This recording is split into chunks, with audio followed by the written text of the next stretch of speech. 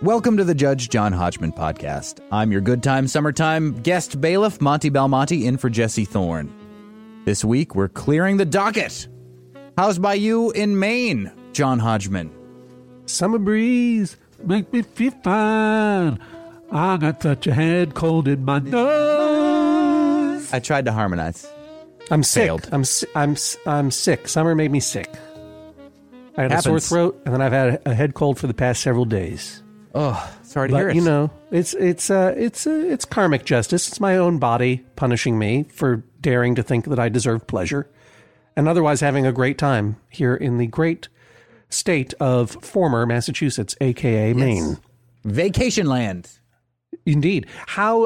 Which is, of course, I should say the name of my forthcoming fall tour to many cities in the United States and 2 great cities of Canada. Go to johnhodgman.com/tour to see where I will be speaking near you and buy tickets.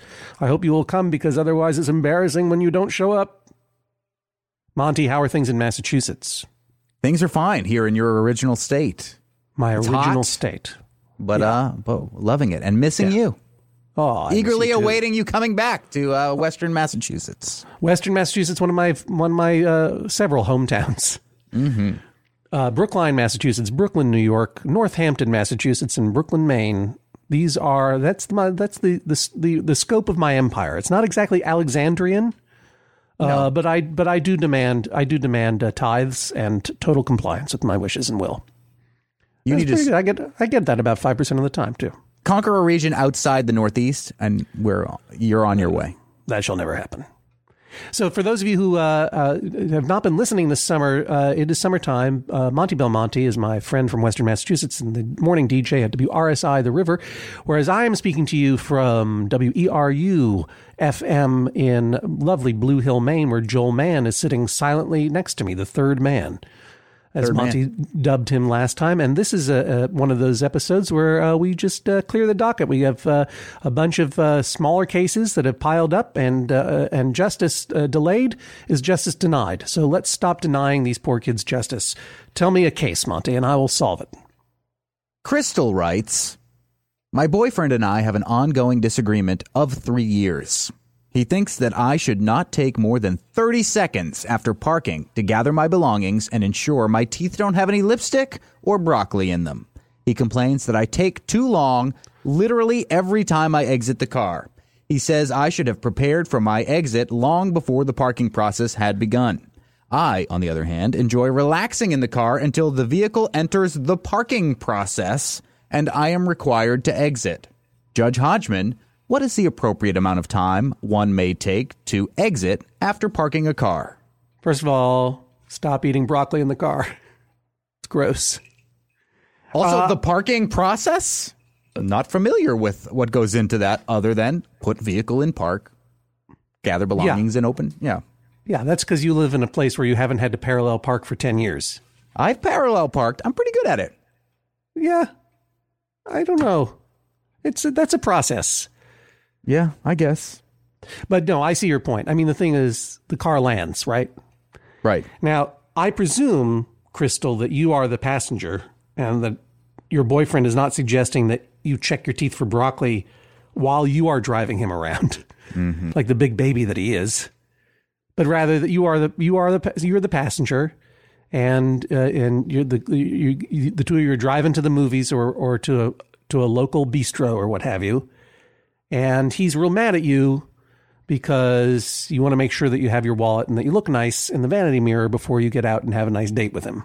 But I do think that there is a too long to sit around in the car before getting out. And 30 seconds, if that's the time that your boyfriend wants, let's see how long that is. I'm going to start timing it now. Go. All right. So now here we are. We've just parked. And, should we talk during this 30 seconds or should we? Well, it's a non-visual podcast, so it might help. You've got a little bit of broccoli in your teeth. Hang on. I'm just flossing the lipstick out of my mustache. And I'm going to get my wallet now. And I have a little bit of a time for a breather. And have you completed the parking Pencils process? down! Pencils down. That's 30. I think 30 seconds is reasonable. I'm going to give you 45 seconds. And I would say to you to tell your boyfriend that a man on the internet told him you have 45 seconds to do your thing. And if he wants to time you with a stopwatch, it will reveal to both of you just what of a controlling monster he is. Yes. And see how he responds to that.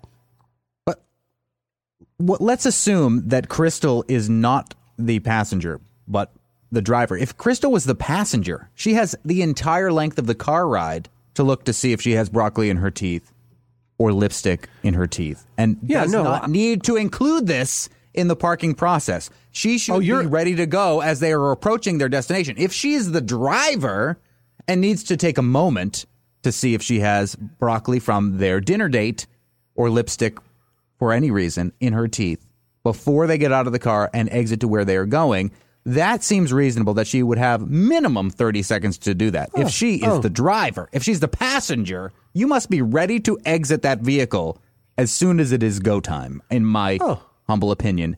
I forgot we were doing the Judge Monty Belmonte podcast.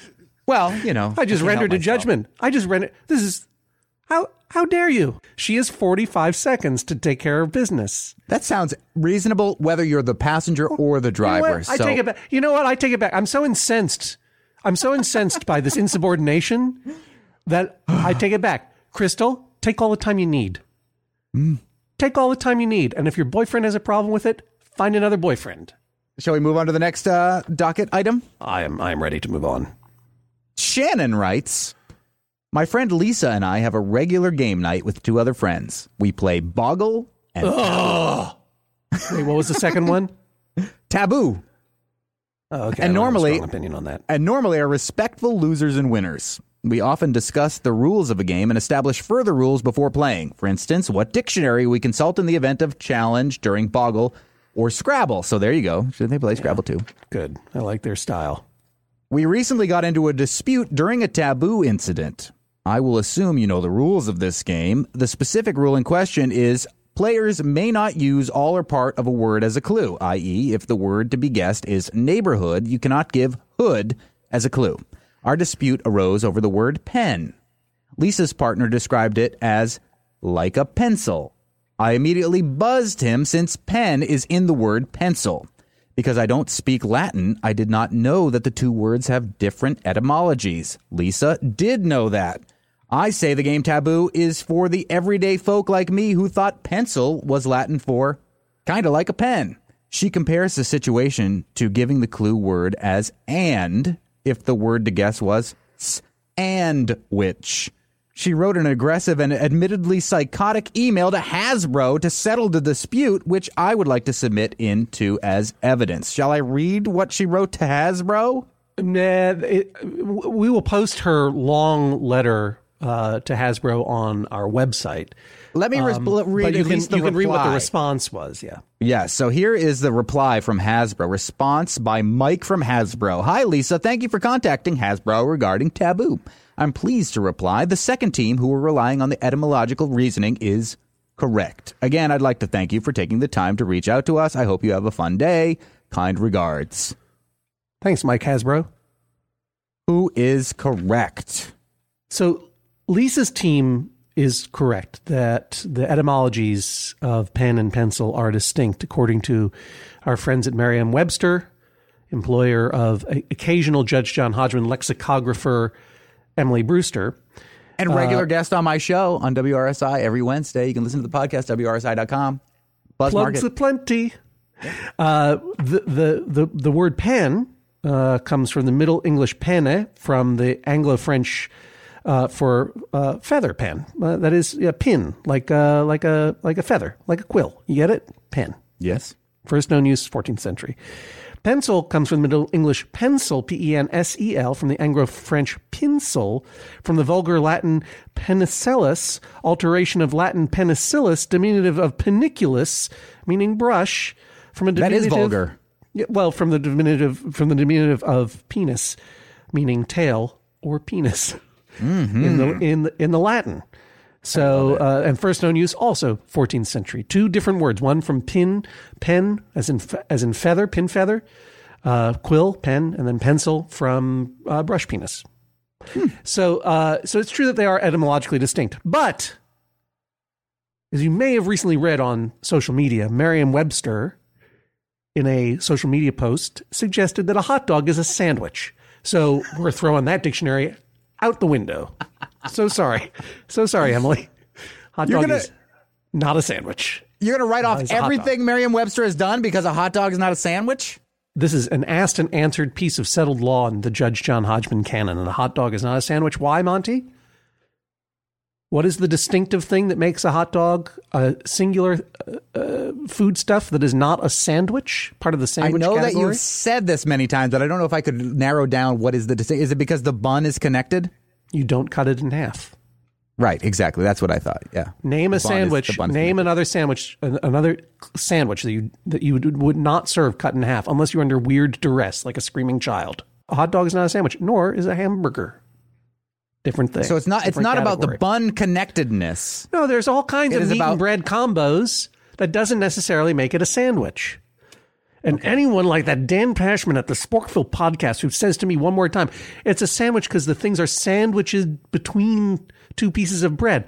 Like that is the worst kind of tautological fallacy that I've ever heard. We get the adjective sandwiched from the sandwich. That's not how you define. Joel Mann, normally, I'm talking to Joel Mann here, WERU, normally stays silent, just gets the job done. He's getting Joel angry. Mann, would you say a hot dog is a sandwich? No. Right. Thank you very much, Joel Mann. Thank you. Maine has spoken. For now, I'm just going to say Merriam-Webster's judgment is questionable. And even though these are etymologically distinct words, pen and pencil, I think it is the splitting of the finest hair for your friend to say what is clearly an important part of the word pen. And what seems to be a clear violation of the common sense rules of taboo. I don't care what Mike Hasbro says. That's too close. To say it's like a pencil when you're trying to describe a pen, that does not hold water for me. And since we both agree that using the word and the whole thing of like saying "and" as in part of a sandwich, that's just a pedantic dodge. Obviously, no one would do that. But pen and pencil, even though they're from distinct etymological words, I think it's very hard to make an argument that is fair play and taboo. And so I go against the dictionary and I go against the company itself to say that game is forfeit, rematch, and I'd like to know who wins. We'll be back with more disputes after a break and these messages. You're listening to Judge John Hodgman. I'm bailiff Jesse Thorne. Of course, the Judge John Hodgman podcast, always brought to you by you, the members of MaximumFun.org. Thanks to everybody who's gone to MaximumFun.org/join, and you can join them by going to MaximumFun.org/join. The Judge John Hodgman podcast is also brought to you this week by Aura. A-U-R-A. It's a simple but meaningful gift that you can give your mom or your dad or your step-grandparent or your uncle or your friend or anyone that you want to keep connected in your life who might not live near you. It's a digital picture frame from Aura. It's perfect for sharing pics of all the things that those friends can't be there for, from family vacations to grandkids' graduation to whatever. I have one of these, and I got one for my dad. And I got one for my mother-in-law, and it's amazing. We look at the photos all day long, and we're able to easily update their Aura frames so they see all the latest pictures from our lives as well. It comes with unlimited storage, simple controls on the frame. You can upload as many photos as you want, and your mom or your dad or your stepdad or your stepmom or your friend or whatever can pick the perfect one. And it takes only about 2 minutes to set up. Seriously. See why it was named the #1 digital frame by Wirecutter, The Strategist, and Wired Magazine. Right now, you can save on the perfect gift that keeps on giving by visiting auraframes.com. For a limited time, listeners can get $20 off their best-selling frame with code Hodgman. That's AURA frames.com, promo code Hodgman. Terms and conditions apply. The Judge John Hodgman podcast is also brought to you this week by Babbel. Okay, it's 2020-24. Oh, if hindsight were 2020, I don't know what I would have done differently. All I know is that I'm taking every day in this year and trying to get better a little bit every day. That's what you do. That's the way progress is made, step by step, day by day, bird by bird. And that's the way it is when you're learning anything, especially a new language with Babbel. And if Babbel can help you start speaking language in just 3 weeks, imagine what you could do in the rest of this whole year. Don't pay hundreds of dollars to private tutors or waste hours on apps that don't really help you speak the language. Babbel's quick 10-minute lessons are handcrafted by over 200 language experts, real human beings, to help you start speaking a new language in as little as 1, 2, 3 weeks. Studies from Michigan State University, Yale University, and others continue to prove that Babbel is better. And that's not just the Yale football team putting their thumb on the scale because they love learning Indonesian from Babbel. One study found that using Babbel for 15 hours is equivalent to a full semester at college. Take that, Yale, I guess. Here's a special limited time deal for our listeners. Right now, get 55% off your Babbel subscription, but this is only for our listeners at babbel.com/Hodgman. Back for another game. You know it. What's going on? Just one more week till Max Fun Drive. Hard to believe. It's been a heck of a year since the last one. We're now a worker-owned co-op. We raised $50,000 for charity last year. And we've added a bunch of awesome new shows. But do you think we're ready to do it again? Absolutely. Lovely new gifts are lined up. The episodes will be amazing. And wait till everyone hears the bonus content. Yeah, plus they know to go to MaximumFun.org/newsletter, so they're getting all the news. Oh, like that meetup day is on Thursday, March 21st. Then what's bothering you? Me? Oh, nothing. We're all set for Max Fun Drive to start on Monday, March 18th. I just didn't want you to see this coming. Check. What? Hang on.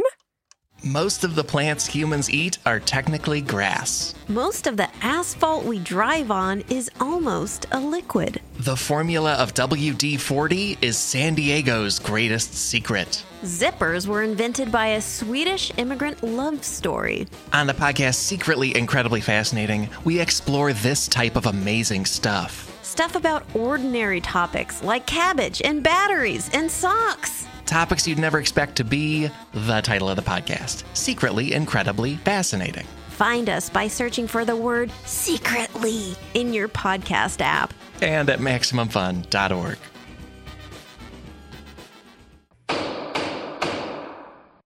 Let's clear another docket item, Judge John Hodgman. John writes, a few weeks ago, I hit a raccoon while driving my car. I pulled over and examined the animal from a distance and concluded that it was most likely dead. Even though it was not done with malicious intent, I feel that I deserve punishment for accidental raccoon slaughter.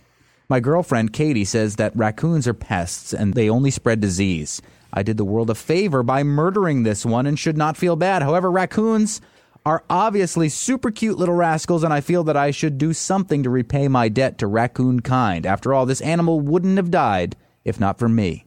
I hope that Judge John Hodgman can dole out a proper punishment for me. Please don't let this raccoon's life end for nothing. First of all, let me say that raccoon probably would have died if you hadn't hit it with a car. Eventually. It's not an immortal definitely. Raccoon. 100%. Yeah. The funny little known fact about raccoons, they're immortal until they get killed by humans in cars. No, that's not how it works at all. That raccoon is a wild animal that is living a life of danger that you will never understand.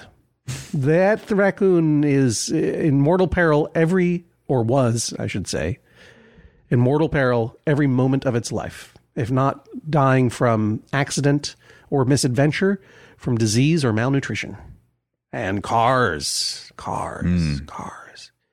Look, but I understand. Hitting something with your car and killing it. Luckily, not something that has happened to me, though I've come close a few times. And I've probably inadvertently smashed a few chipmunks without realizing it, because they don't make a big bump. But hitting something with your car is traumatic for a lot of reasons. And killing an animal without intending to is awful.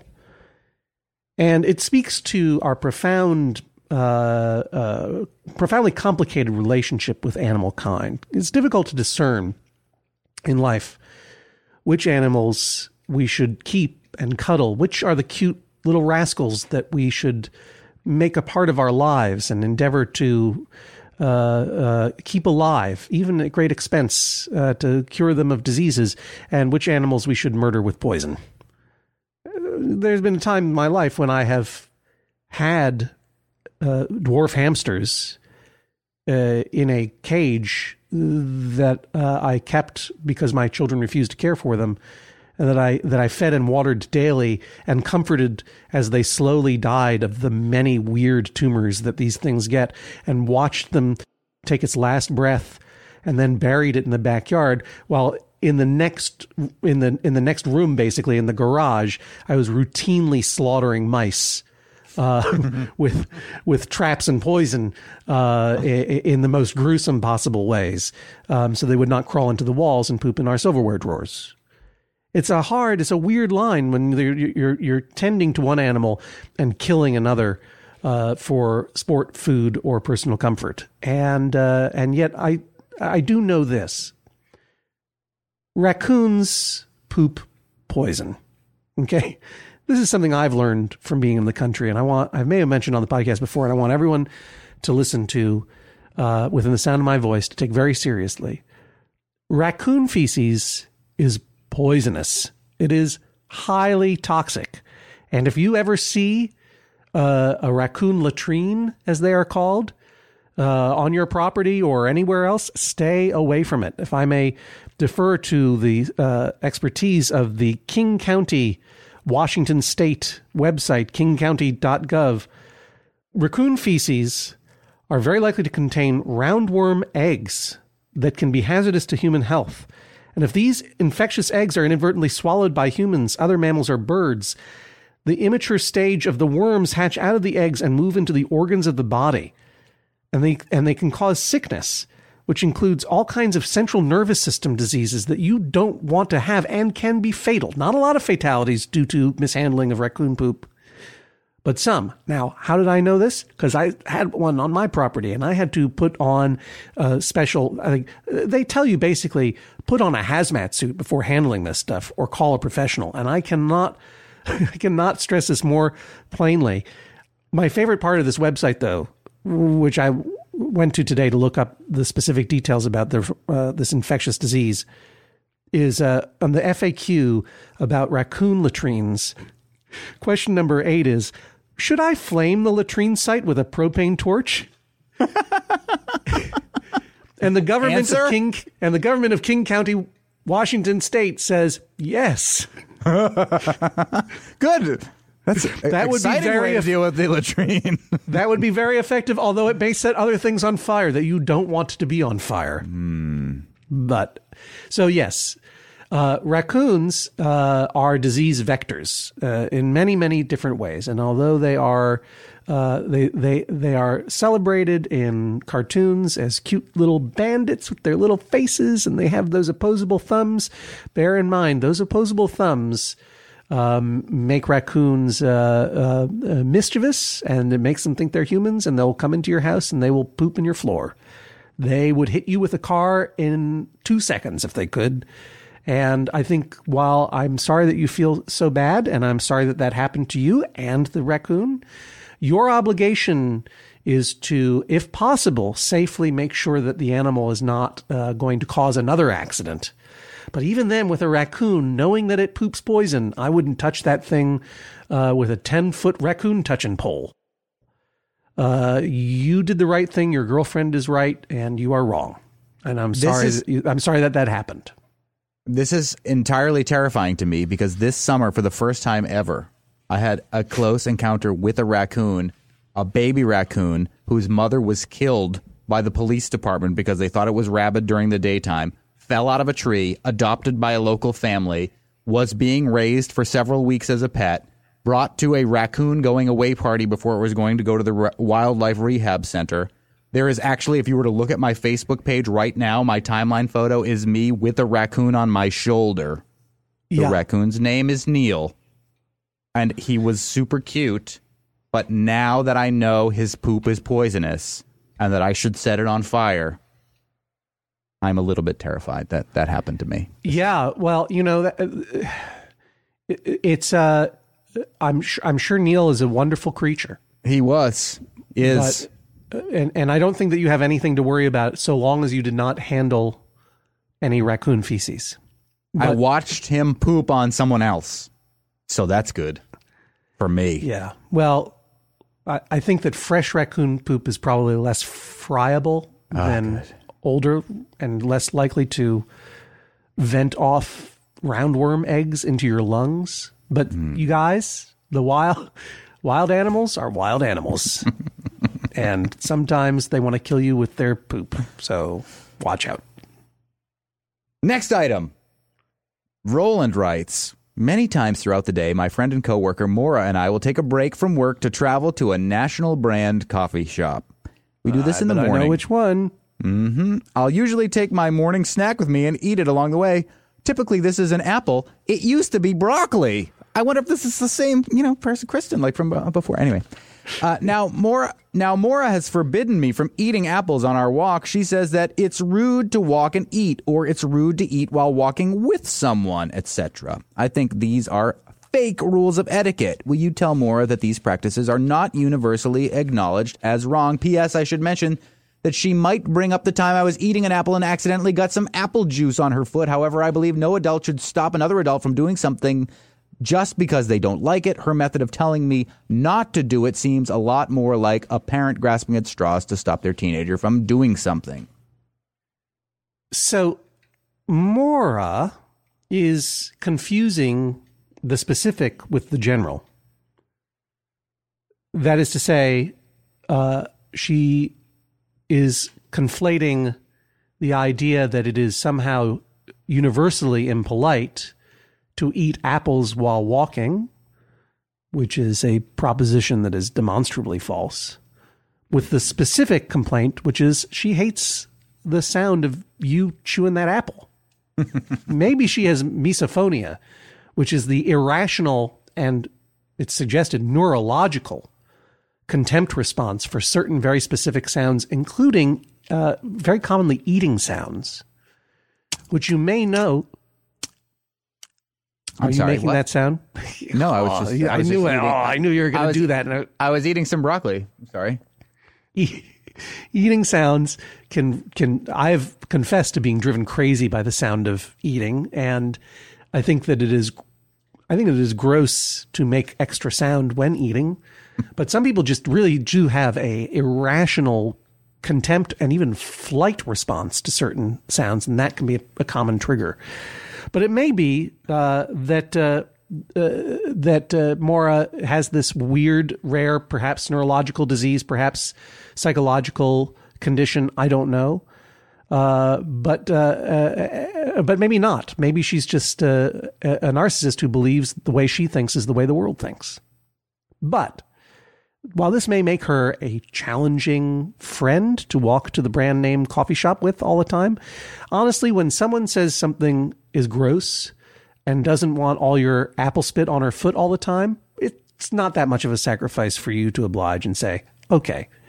Because I have to say that, if unless you're Huckleberry Finn walking through a field, gnawing on an apple that you just pulled off a tree before you go down to the fishing hole to do your fishing, a grown man walking down a suburban or urban street eating a stalk of broccoli, I'm not sure I would want to walk to the coffee shop with you, dude. So if your friend says, please don't do that, even if she's wrong to suggest that it is universal etiquette, it is personal etiquette to say, oh, I'm sorry, I'll eat my apple any other time of the day. I take no umbrage with that one, Doc. I almost called you Dr. Judge John Hodgman there. It's an honorary doctorate. An honorary doctorate, PhD in judgeology.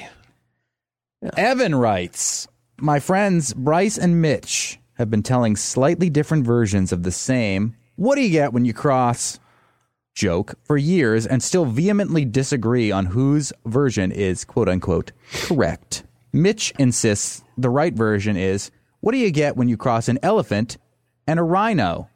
The answer being, hell if I know. Bryce says it should be, what do you get when you cross a helicopter and a rhino? The answer being, hell if I know. According to Bryce, the helicopter version is superior because it allows the answer to read, hell if I know, not just, hell if I know. Mitch objects, saying that crossing a helicopter with a living creature is blatantly absurd. Please, Judge Hodgman, make this dispute a thing of the past. Who is right? Well, obviously the purpose of every joke is to be funny. Mm-hmm. And all I know is the normally silent Joel Mann here at WERU in Blue Hill, Maine, laughed at one of those jokes. And was it the first one? It was the first one. Yep. Joel, Elephant did you laugh and at Rhino. the first one? I laughed very, very much at the first one. There we go. Yeah. Joel Mann There you weighs go. in. Maine has weighed in Yeah. again. And it should be obvious to poor dumb Bryce why he's wrong. Because you can't cross a helicopter and a rhino, right? The idea is That's right. the idea is what if we had a funny genetic experiment where we forced a rhino and elephant to mate? Very unlikely scenario, but one with just enough plausibility as to carry you forward into a real curiosity as to what could the possible answer be. And then the answer is this absurdist pun, elefino, which is funnier because it sounds like it's starting to say elephant, and then you realize halfway through it's a joke on hell if I know. Yeah. Where obviously the hell if I know, the helicopter rhino joke is a retrofit to make it a little bit more on the nose for dumb people to enjoy, when the fact is there is nothing plausible or even compelling about the idea of crossing a helicopter in a rhino. Yeah, unless you're making some kind of, he's not a helicopter rhino cyborg. It just doesn't play the same way on the imagination. So obviously Bryce is wrong and Evan is correct, and so is Joel and so is Monty, I presume, or are we Yes. off on this one? We are unanimous. Even the third man agrees on this one that the elephant and rhino joke is the better joke. And I'm someone who, aside from the titles of my Judge John Hodgman podcast, tends to avoid all puns. This would be wordplay, I would guess, and even I enjoyed elefino. I'm going to tell that to my children if they ever come home. What do you think you would get if you crossed a helicopter and a rhino? Hell if I know. You'd probably get a new movie franchise on the Sci-Fi Channel. Yeah. Well, that's good. Hell if I know. That's the next Sharknado. Hell if I know. It's about a helicopter rhino Starring Judge John Hodgman. that terrorizes a small town in Maine. Continuing the docket clearing here, we received many comments and letters with suggested ball policies in regards to episode 215, Great Balls of Ire. A Brooklyn-based married couple with children had issues with balls, specifically ones kicked over the fence into their yard from the park next door. They Talking could about not like agree. soccer balls or baskets balls, all the sports Right. balls. Right. Sport balls. They could not agree on the best way to return the balls and placate the kids who kicked them over. Here, Now, are wait a a couple. minute. I need to jump in for a second here. Please do. So you weren't there for this one, Summer Bailiff Monty Belmonte. No, I was not. So this couple bought a house. Its backyard backed up against the play field of a local elementary school. Soccer balls were coming into their yard all the time. The kids would yell for them until they threw them back. If they didn't throw them back promptly enough, or if they were out of the house, the kids would break into their backyard to get them. And there was a dispute between the husband and wife about how to deal with this situation. And then we got a lot of these letters, Monty, suggesting various ways to take vengeance upon children for kicking their balls accidentally into the yard, which you may read now. Jeremy wrote in to say, perhaps a suitable policy could be, balls will be returned when we notice them. The air inside the ball will not be returned. The couple could keep some ball inflation needles and a brick in the backyard. When a ball comes over, stick in the needle and put on the brick. When it's flat enough, throw it back. The game is over for the day, but not permanently. All right, that seems It's a lot of amusingly work. cruel. Yeah, a lot of work. But if you're the kind of person who wants to flatten a ball in front of some weeping kids, that seems fun. What's the next one? I like this one. Courtney suggested, my wise husband came up with a brilliant solution. Put up a sign reading, all balls marked X will not be returned. Then spray paint an X on every ball that comes over, send it back once, and after that, spike the thing. Yeah. Easy. Spiking is a reference to my possible suggested solution, which was every ball that came over, you would put it on a spike like ahead of your enemy in Game of Thrones land. Right. Or like Vlad the Impaler. Exactly. Another good one from the comments section. Spray paint every ball that enters your yard with pink sparkly glitter paint. This will either discourage the kids from kicking the balls into your yard or shatter gender norms among the community's kids. I like that one quite a bit. There were a lot of very inventive ones, and of course you can read them all on our website at MaximumFun.org. Judge John Hodgman, specifically the episode 215, Great Balls of Ire, one of the great case names of all time. And you'll enjoy reading them because it's fun to think about how to make children cry. I try to do it every day. But I reject them all. I stand by my ruling, which was as much fun as it is to think about spiking a ball and destroying the property of a child who has kicked a ball, and as infuriating as I am sure the problem is of having these balls coming into your yard and having children scream for them and sneak into the yard and everything else. Most of these solutions are much more labor intensive than you would want to keep up consistently. And two, they are all incitement of the natural, vengeful sociopaths, which are children, who will retaliate. And it is not worth it to you. They are children making mistakes. Throw them their balls back, you guys. They're not after you. They're just dum-dums. It is important that you secure your yard so you do not have trespassing children coming in and potentially hurting themselves trying to climb into your yard. I am all for building taller fences, for thus are great neighbors between adults and children made. But ball vandalism as retribution to 9-year-olds, it's more fun to read about than to do. So go ahead and read about it on our website.